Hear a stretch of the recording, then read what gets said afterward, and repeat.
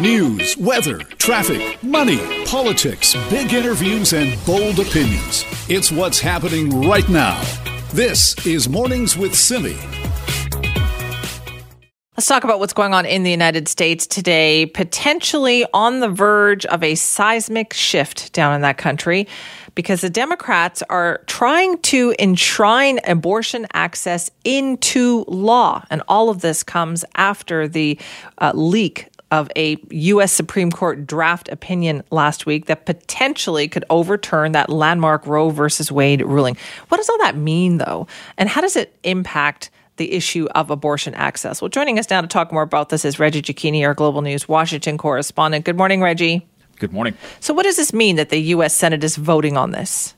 So it means that Democrats are trying to get ahead of any Supreme Court ruling that could come down by the end of June that would take away the constitutional right to be able to access an abortion. But number two, bringing this to the Senate for a vote today will force those lawmakers that have an anti-abortion stance on the record. And that's important because we are just 5 or 6 months away from midterm elections in the U.S.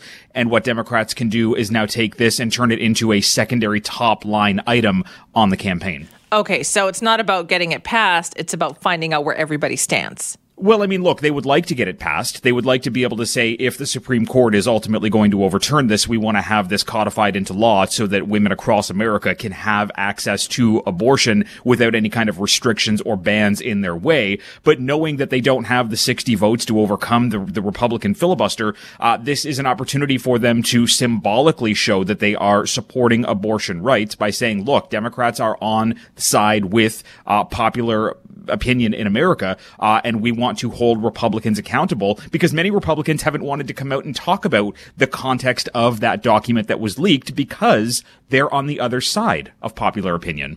Right. Okay. And what have the protests been like over the past week? I know they were really fired up in the first couple of days. Some of them, though, it sounds like have even targeted the Supreme Court justices. They have, and there are actually expected to be protests at all 6 conservative justices' houses at some point today. This is something that Republicans have been really pushing back on and calling out, saying that this is inappropriate. They've been taking to the houses of Republican lawmakers as well, including Susan Collins, her actual home up in the Northeast, up in New England. There was chalk markings outside of the sidewalk in front of her house. She had to call police. There is a legitimate and growing fear here amongst women and abortion rights advocates around the United States that rights are going to be taken away, and there is going to be a looming healthcare crisis for women, for marginalized communities, and Republicans are simply, finding themselves at the center now of this controversy. Okay, so that official ruling, I guess, could come in a matter of weeks. Are states preparing for this, and if so, how? So yes, the ruling is expected to come sometime in the end of June. Whether or not, it opts to be overturned, that's something that we still have to see. There is still a chance here that some of the justices may not fall in line with that draft memo that was put forth by Samuel Alito. How states are preparing for this, it depends on the state. There are 26 states that are in the process of potentially putting a restriction or ban in place on abortion access, but 13 of those states have what's known as a trigger law. That means as soon as the Supreme Court makes a decision, they overturn a ruling, it becomes automatically applied to those states. And that is where some of the fear is amongst abortion providers, that they are going to be put in a position of potentially going against their oath as doctors to do no harm to women, because states will automatically bar them from being able to carry out these kinds of procedures. There's a fear that this is going to impact marginalized communities across the U.S. But still, when you have 26 states that are actively looking to restrict a woman's access to abortion, you have other states that are now trying to expand that, including in Connecticut, where they just signed into law legislation that will make it impossible to sue doctors, impossible to sue people that are assisting with abortions. Other states are trying to pick up the slack for what some states are going to be taking away. Reggie, that sounds so chaotic, right? That every state is going to have a different set of rules regarding this. Yeah, and look, it's really going to have an impact on some of these Republican states that have, a poorer population, or a population of people that are going to be unable to find access to the closest clinic to them. And that's where these doctors fear that there's going to lead to a healthcare crisis, because if a woman's not able to access the healthcare that they need, that poses problems for the woman. It poses problems for the family. But then there's a growing fear that this could lead to an economic crisis, because now somebody may be forced to take care of a child that they're unable to care for. So there is a rippling effect here, and it will be state by state depending on how this works out.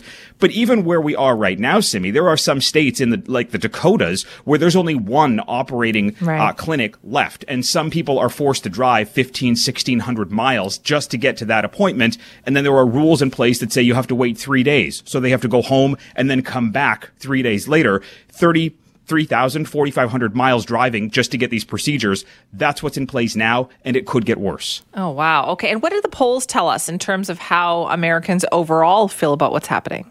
Well, this is why Republicans aren't talking about what the context of that leaked document was, because, again, they're on the wrong side of popular opinion. Most Americans, 6 in 10, some polls put it closer to 7 in 10, are in favor of unfettered access to this procedure. And Democrats are saying, look, this should be accessible up to 24 weeks, up to fetal viability. So the majority of Americans are actually on side with keeping abortion laws and abortion access in place and not taking it away. Republicans are trying to lean into the more anti-abortion sentiment across this country, saying that this should be left up to the states' rights. This shouldn't be a constitutional right, because the wording of Roe v. Wade was too kind of egregious and erroneous in their eyes. But at the end of the day, when the majority of the country is for something, this is going to make it much easier for Democrats to latch onto this and run with it in an election, which is going to be a critical election, because power in Washington is on the line. And Republicans have already said if they get access to controlling the Senate and the House, they may put a national abortion ban in place by eliminating the filibuster that they're using right now to stop Democrats from making it legal. So there are big ramifications that could come if Republicans take control. All right. Well, you're going to have an interesting couple of months, aren't you? Reggie, thank you for that. Thank you. That's Reggie Cecchini, our Global News Washington correspondent. Never a dull moment in U.S. politics. And clearly that is the case today, as the U.S. Senate expected to vote on national abortion protections in the wake of the potentially upcoming Supreme Court decision that suggests Roe versus Wade will soon be overturned. So definitely updates to come on that. This is Mornings with Simi.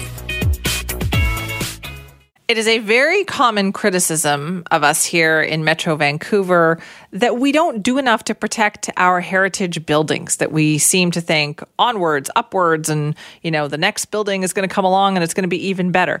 And you know what? It's easy to see why that happens when we look at the situation in North Vancouver. Our Raji Sohal is with us now to talk about this. Raji, I found this so sad. Oh, it's such a sad story. You know, one of my favorite things, all-time favorite things to do is to go for a walk, not just in my neighborhood, you're going to think this is weird, but in other people's neighborhoods, like just residential, random neighborhoods, because I love looking at houses. And there's not that many houses that grab my attention. So if I see a cool looking architectural gem, it makes my day. I especially love like the old mid-century modern ones. And in North Van, there's this special home. It's called the Forster Residence. It's a one-story home with a detached cabin, and it was made after the Second World War. And it includes lots of natural light and just all these cool features. It really sticks out. A special place. Well, it is no more, because the Forster residence was demolished, and somewhat accidentally. So what happened was, it's a heritage house. It's not supposed to be demolished, but the developer who got a permit initially to work with some of the bones they were told they had to retain some of the original building, just leveled it. They leveled this gorgeous building. And after leveling it, they got in trouble and had to pay a fine. A judge ordered the developer to pay $200,000 for demolishing this West Coast modern heritage house without permit to do so. And they went after the architect too. The architect pleaded guilty and was fined $10,000. And I mean, they're big fines. Yeah, they are. if they're big enough to deter this kind of thing from happening again. But it's just such a bummer, Simi, because we don't have many of these gems around town. And so the ones that we have, I think we need to put extra effort in just protecting them. Oh, I saw the pictures of this house and I loved it. I thought it was just so cool. This house, it is a gem. It would have been beautiful if it had been restored. And you know what? It would have been worth a lot of money. And what I don't understand is if you're a professional company, right? The demolition company, the architect, the contractor, how do you demolish an entire house without making sure you have the permit? That I don't understand. I don't get that part because I talk to developers. I know some developers personally, and they tell me that permitting is like the worst part of their job because you have to be so meticulous about everything, make sure you're doing everything correctly. So to me, this seems, I don't know, kind of impossible to have made such a large mistake about. But apparently, after they pleaded guilty, they did say that they didn't understand the parameters around which they had to work, that they said the building wasn't structurally sound. Right, but then you go back to City Hall and you explain that to them. They should know that. Like, if so, how are you even in the business if you don't understand that? Yeah, exactly. And I don't think this company would probably do something like that again because the optics of it would just be really bad. But $200,000 for demolishing it. I like the message that it sends, though, to people in the development world, people who develop buildings and homes, just that they do, that these buildings are cherished and treasured by communities and that people don't want you to level them. I know, but we have a history of doing this, and in Vancouver in particular, we tear things down and then we regret it. Like years later, we'll be like, "Oh, look at this beautiful building that used to be here. How did we allow this to get torn down?" I remember doing a story years ago about that, going into the archives and taking a look at some of the things that had been built. For instance, the HSBC building just across the way here in downtown Vancouver. I remember when that was built, we tore down the medical dental building that was there, the Georgia Medical Dental Building. And everybody always says, "Oh, the Georgia Medical Dental Building was so extraordinary." It was. It really was. And yet we tore it down, and now for years we'll talk about how beautiful that other building was. We just have a history of doing this. Yeah, in my own neighborhood, I'm seeing a lot of new condos go up, but something had to come down in order to make those huge condo buildings. And in one case, it's this beautiful brutalist style of architecture building, just like tons of heavy concrete. And I really loved this building. It was such a standout in a very low skyline, and it's gone. And now this like shiny, I know, very tall tower is in its place. Right where we are, actually, here at Pacific Center in downtown Vancouver, I remember learning about the Opera House. Do you know what the Opera House was?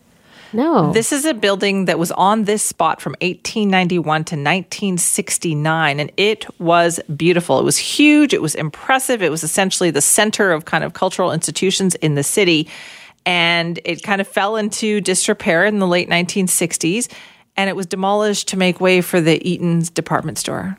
Remember the big white kind of just block building that we put up, which is no longer here because it's been remodeled and it looks much better now, but just that's what we demolished. And when you go and look up in the archives what the Vancouver Opera House looked like, you think, "Oh man, we tore that down. Imagine how beautiful that would look."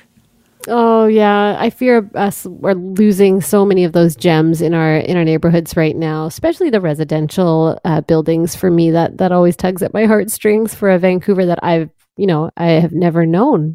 When I see buildings from like the 60s or the 70s. Yeah, I'm glad to see there was a big fine in this one, $200,000 for the accidental demolition of that modernist house. Thanks so much for that, Raji. Thanks, Simi. This is Mornings with Simi. Are the coffers at WorkSafe BC overflowing? Well, the Canadian Federation of Independent Business thinks so. According to the numbers that they have crunched, they say the assets of WorkSafe are 153% higher than its liabilities. So they peg those excess funds to be in the neighborhood of $2.9 billion. So if that's the case, what should happen here? Should that money come back to you, to the business owners and people who have paid that money? Joining us now to talk more about it is Annie Dormuth, who's the BC Provincial Affairs Officer for the Canadian Federation of Independent Business. Annie, thanks for being here. Always great to be on the show, Simi. So how did you calculate this? Well, we looked at basically pretty much a cross-Canada analysis of WCB boards and found that there are definitely some outliers that are above their own funding target of their liabilities and what they feel is the right amount of percentage, over 100%, that basically means the board can be funded. It's not going to create higher premiums or anything like that. However, when you're reaching, a funded position at 153%, like in BC and also other provinces, I point to PEI as in a similar situation, that's when we start to look at these positions and say, given the times right now of how much business owners have been dealing with for the last 2 years, with economic recovery not yet a reality, all of them dealing with some cost pressures. Now it's time to rebate some of that money to help business owners at a time when they very much could need it. Has WorkSafe ever done something like that before? Well, over the last 7 years, one of the mottos at CFIB is never give up, never go away. And for 7 years, we have been calling on WorkSafe BC to do a refund such as this, and still no dice on that front. We've even delivered, 5,000 petitions directly to WorkSafe BC on behalf of business owners who would like a refund. And once again, reiterating our calls for WorkSafe BC to do that. Okay, well, Annie, let me play devil's advocate here for a moment then. Isn't that money better to stay there in case workers who are now heading back to work after perhaps not being, in the workplace for a couple of years, shouldn't they keep that money in case they're going to need it for people who need help? Again, we stress that the WorkSafe BC's own target is 30% right now. We're now going into the upwards of 53%. That equates to around $2.9 billion. Perhaps they don't need to refund all of that $2.9 billion, but obviously, they need to look at this funding threshold and what they're sitting on right now, and some relief could be provided to business owners right now. For example, in Ontario, they did, roughly around a 2%, I believe, rebate just this year. When, of course, they could have gone a bit higher. But again, we stress the importance that for 2 years now, over 2 years, business owners have sacrificed quite a bit in the sake of following public health orders and protecting the public health. They went to great lengths to do so, and of course, coming out of economic recovery, facing a lot of other cost pressures that, of course, all British Columbians are dealing with right now. And this is where now is the time to help business owners and provide a bit of relief and rebate on their premiums. Now, is there another way to approach this? For instance, rather than rebating some of that money, what about lowering premiums for the next couple of years? That is definitely something that would be, I would have to say, our second best recommendation to WorkSafe BC. Our first call, of course, is that refund, and then, second call would be looking at reducing premiums. Again, some other provinces have done that throughout the last couple of years, such as Ontario, who has reduced premiums as well as provided a rebate. But our first call is definitely asking for a rebate.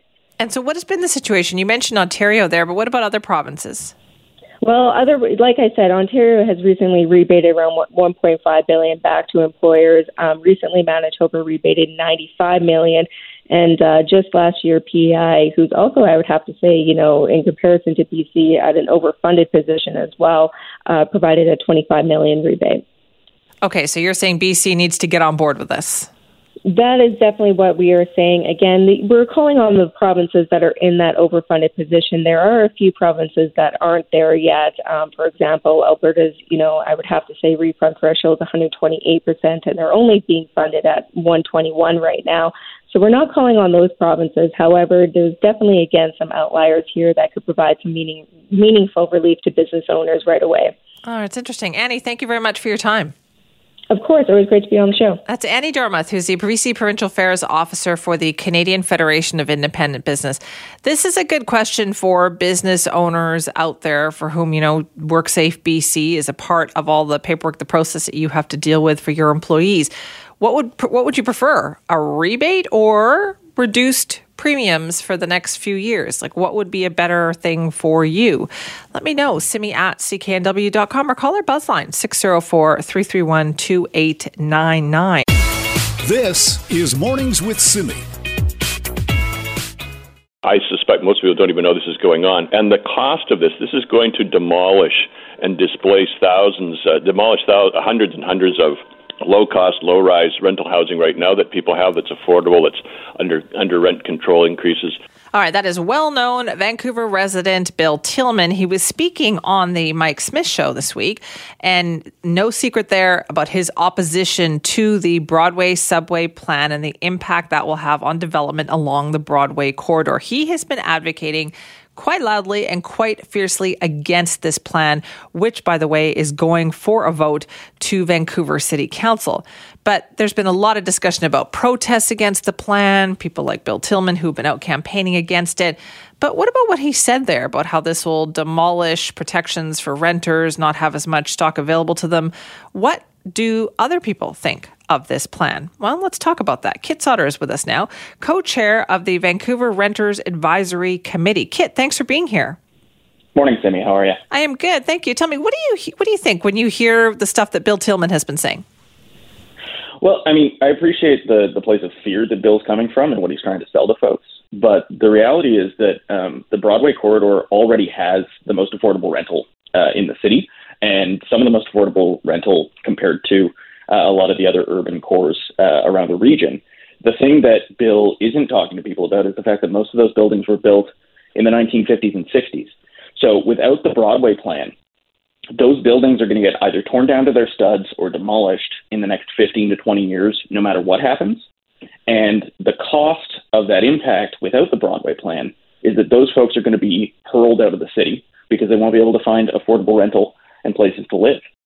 So you feel that it's like dem-eviction in the next decade or two versus planning for more rental housing?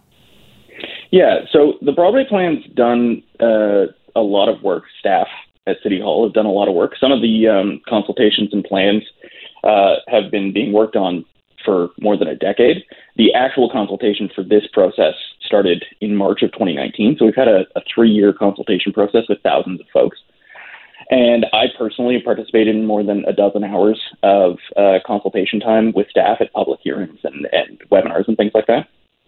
The work that's being done in the plan is to make sure that we can have gradual change along those corridors, right? When you look at Cambie, when you look at Oak, when you look at those 3- and 4-story walk-up rental apartments that are gorgeous, they're in leafy neighborhoods. Eventually, those buildings are going to meet their end of life, and they're likely meeting their end of life in the next 10 to 15 years. And so as a consequence of that, the Broadway plan plans for gentle infill along those corridors while having density being built at the rapid transit stations where we're putting in the Broadway subway line, which will result in the equivalent of removing 12,000 cars from the road worth of emissions. Right. What about the criticism, though, Kit, that we're building towers here and they're not as community-oriented and it won't have the same kind of community feeling? I mean, I'm super sympathetic to that. Like, I understand that folks who live in comfortable single-family homes and smaller walk-up apartments, I live on one on Kingsway, feel like those towers jut into their neighborhoods. I get that. Simple fact of the matter is that we have a lot of people who want to live in Vancouver, and for good reason. It's a great city. But the current estimates are that we have a deficit of 86,000 housing units. And just to keep pace with that, we're going to need more than 14,000 units built every single year. If the Broadway plan gets approved next Wednesday and goes into effect, we'll probably only be seeing 3,000 to 5,000 units of housing built per year, starting a year or two from now, and then it ramping up over time. So this isn't going to be a raising of the neighborhood. People aren't going to see houses and apartments getting bulldozed all over the place, like Bill has been telling people. The reality is that this is a long-term plan, and by the time it's completed, I'll be looking at retirement, and my 2-year-old who's in the next room will be my age. Okay. Do you think, though, are there adequate community facilities as part of this plan? I've had quite a few people email me saying, no, it's about the community centers and the lack of amenities. Yeah, so I mean, in all long-term capital planning, one of the things that has to be weighed and balanced is how it's going to get paid for. So a lot of the same folks who participated in the protest at City Hall and support Bill are the same folks who, rightly or wrongly, also spend a lot of time talking about how they don't like the existing tax levels that they receive from the city. So one of the choices that needs to be weighed is, do you want more neighbors who pay their share of tax and help carry the burden of those investments in your community? Or do you want those investments in your community and do you want to pay more for them? And so welcoming more people into our neighborhoods so that they can help shoulder the burden, bring in their own ideas, their own art, their own culture, support growth and investment is something that I'm personally supportive of, and I'm a beneficiary of. I wouldn't have been able to move into Kensington Cedar Cottage if a purpose-built rental hadn't been built on Kingsway in 2017. I've lived there for 5 years. I just moved into a 2-bed, and it's large enough for my wife and I to plan to have a second child, and that matters. Okay, so you mentioned Vancouver is a great city. Can we keep it a great city if this plan goes ahead?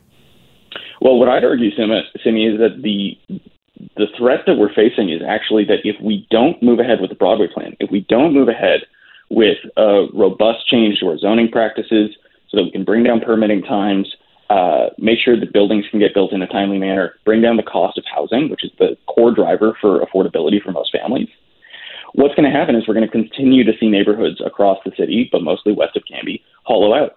So when folks want to see new community centers, new investments in schools, you need to have neighbors who are using those services to justify the expenditure. And for the folks who are listening online right now, probably driving in a 20, 45 hour and 20-minute commute, I think that we would all benefit from living in neighborhoods that are leafy and walkable, where you can walk out the front door of your apartment, pick up a coffee, and get into the office in less than 25 minutes.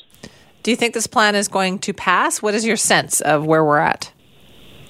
I trust that the council is going to weigh and measure all of the input that they've already received. There's a 177-page report that was released yesterday, and I'm only 85 pages into it. And so I hope that they take their time, do their due diligence, and listen to the inputs from everyone. There's a lot to weigh and measure. My job as a volunteer is to advocate on behalf of renters and to bring together the 15 voices that sit on our advisory committee and try and square what those competing interests and differences of opinion are to inform council's decision. Right. And do you think this is a good plan for renters? I do think it's a good plan for renters. The plan includes 2/3 of proposed building to be market rental, below market rental, non-market housing, which would mean that of the 30,000 additional homes that could potentially be built over the next 30 years, we're going to see 15 to 20,000 of them be built so that they are at or below market rate and available for folks who make between $40,000 and $90,000 per household. Right. You know, Kit, I tell you, Vancouver politics debate is never boring, is it? No, it's not. But I think that one of the things that's worth paying attention to is we're starting to see a bit of a sea change where we've got young parents like me getting involved and engaged and trying to make sure that we have positive change for our neighborhoods. Interesting. Kit, thanks so much for your time. Thank you, Cindy. Have a great day. You too. That's Kit Sauter, co-chair of the Vancouver Renters Advisory Committee. They are very openly, publicly saying, listen, the Broadway plan is good for renters in particular. They want to see it happen. That vote goes before Vancouver City Council next Wednesday. If you want to weigh in, tell me how you feel about it, you can. Simi at cknw.com or call our buzzline 604-331-2899. This is Mornings with Simi. So we heard from Dr. Bonnie Henry yesterday, first time in a while that we have heard what's going on with COVID-19 in more detail in our province. There were a few key messages that she definitely wanted to put out there, including that booster uptake is lower than they would like to see. Now, for more on this, I'm joined now by our contributor, Raji Sohal. Good morning, Raji. Hi, Simi. Yeah, I was watching this with great curiosity because it had been a long time since we gotten one of these updates. And I watched the presser thinking, okay, why are we not hearing the data? You know, I was expecting to hear about long COVID. I know young people in their 30s, very healthy, with no issues, who ended up with long COVID, have had it for 6 months. In one case, I know a pal who's had it now for 1.5 years, and it's debilitating. I thought, okay, certainly we're going to hear a lot about long COVID data. we didn't. I wanted to hear about why other people in other Canadian provinces and in the States are getting offered a fourth shot, but here you've got to be over 70. I wanted to hear the thinking behind that. I wanted to hear more about this vaccine wastage that Dr. Henry mentioned that we have in BC. Why are we throwing out vaccines? I wanted to know numbers on that. And I know, Simi, that it's in part because the health office has to worry about public opinion. They have to worry about fear-mongering. They don't want people to live in a scared state. They want people to be able to go about their daily lives to some extent like they used to. I get that, and that they don't want to overload people, right, with all this COVID fatigue we keep hearing about. But folks, I get that they're sick of hearing about COVID, but that doesn't make COVID-19 go away. And the number of people who've died in BC from COVID-19 just this year is pretty high. We're looking at over 530. Over 530 people have died in BC from COVID-19. And one of the weird things that I saw about the presser too was Dr. Bonnie Henry's mixed messages. And I talked to Karina Ziedler about this. She's a family physician and the co-founder of Protect Our Province. Dr. Henry was mentioning how, vaccines are silver bullets. And yet when we look at things like the fourth vaccine, unlike places in Quebec where they're offering them to all adults, here we're still limiting access to fourth doses. That to me seems like a bit of a mixed message there. Yes, vaccines are very important, but they're clearly not enough for us to be able to manage the pandemic. And I think a good example of that is if you look in the first 4 months of our pandemic, 186 people died. In the last 4 months, 531 people have died, and that's despite there being vaccines. So clearly we need more than vaccines in this case. Yeah, Dr. Ziedler doesn't think that everyone should be living in fear, or that's not what she's saying, but she doesn't think we should live in ignorance either. So while there's a lot of talk about vaccines in Dr. Henry's message, at the latest briefing, it would have been good to also hear about when we should be masking, which I think people should still be masking a lot more than they are. I got in an elevator the other day and someone quickly darted in at the last moment. And an elevator, there's no ventilation, there's no distancing, and that person wasn't wearing a mask and they were just coughing all over the place. And I just thought, really, can't we just have a few more of these reminders in place from our public health office? And, the thing is, people are still dying. Here's Dr. Ziedler again. Yes, people should enjoy their lives, but everybody should be able to have the ability to enjoy their lives. We shouldn't be enjoying our lives at the cost of other people, which is what's happening right now, because people can be out and about and not have to wear masks or any other protections, and that's putting other people at risk. So yes, we want to enjoy our lives, and we want to move on from this pandemic. But if we're going to move on from this pandemic, we need to all move on together as a society and not leave people behind to suffer and die.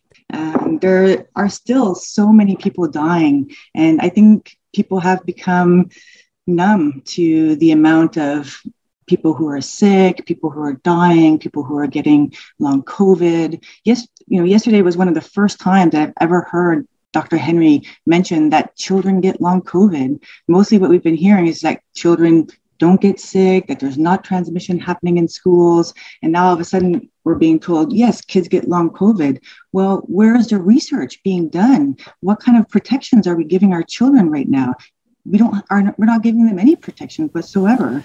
Now, Raji, this is so interesting, and I wonder as well, because I think public health officials, they also have to balance the tune-out factor. Whereas I think they want to restrict how much information they put out there because they know the public will tune it out, as your guest said right there. The public will tune it out, but the public deserves to know. That's up to us if we want to tune out. I want more data. I want more information, and I want to put their feet to the fire and get some answers on some obvious questions. Let's talk about the age of vaccinating people, giving people boosters. Why are we lagging behind other places? If there's a reason, show me the data and I will make up my own mind if I'm going to tune out. I don't think it's fair at this point in the pandemic to shield us from information. I feel like we as the public deserve that information, and what we do with it is up to us. Don't you get the sense, though, when you are out and about that you are probably in the minority here on that? That's a great question, Simi.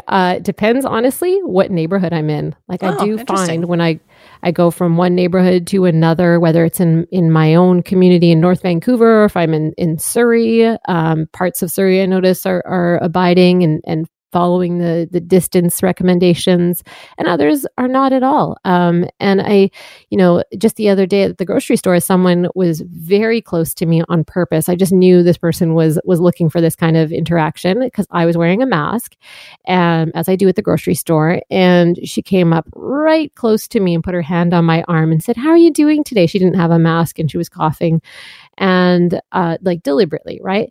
And I distanced myself quickly and I said just something politely about please keep your distance. That this person was looking obviously for an altercation, for an interaction to talk about mask or not masking. You know what, though? The thing that kills me about that, though, Raji, is that COVID or no COVID, don't be coughing in public like that. Even before COVID, that's bad form. You don't go around coughing near people. True. Very true, Simi. But some people have yet to understand that. So, yeah, I think, yes, I am in the minority. Yeah, probably. I also have an unvaccinated child, a kid who's too young just yet to get vaccinated. So you never know what's going on in people's lives. And that was something that I would have appreciated Dr. Henry talking about in the briefing too. Like, just remind people that you don't know what folks are going through. If someone has an autoimmune issue or someone in their family might be vulnerable, and that what we could do to protect those people is not asking too much. I would have, again, just would have wanted a little bit more information, a little bit more data. I could see that. Yeah. And you know what? That's been an ongoing complaint, though, hasn't it? Not enough data on all this information. Yes. And what I also heard very loud and clear from Dr. Zeidler was that doctors and nurses continue to be overwhelmed. And this is a story we follow. It goes in the news and then it falls out. But a lot of doctors and nurses are saying that the pandemic has permanently changed their work environment, though it's changed who they are as employees of the healthcare system. And they're still overwhelmed. They're still dealing with COVID. They have patients who come into ER and they're hanging out in hospital beds in the hallways. They're overwhelmed. They're run off their feet because of the pandemic. And that we don't hear about all the time anymore. We do not. All right, Raji, thank you. Thanks, Sim.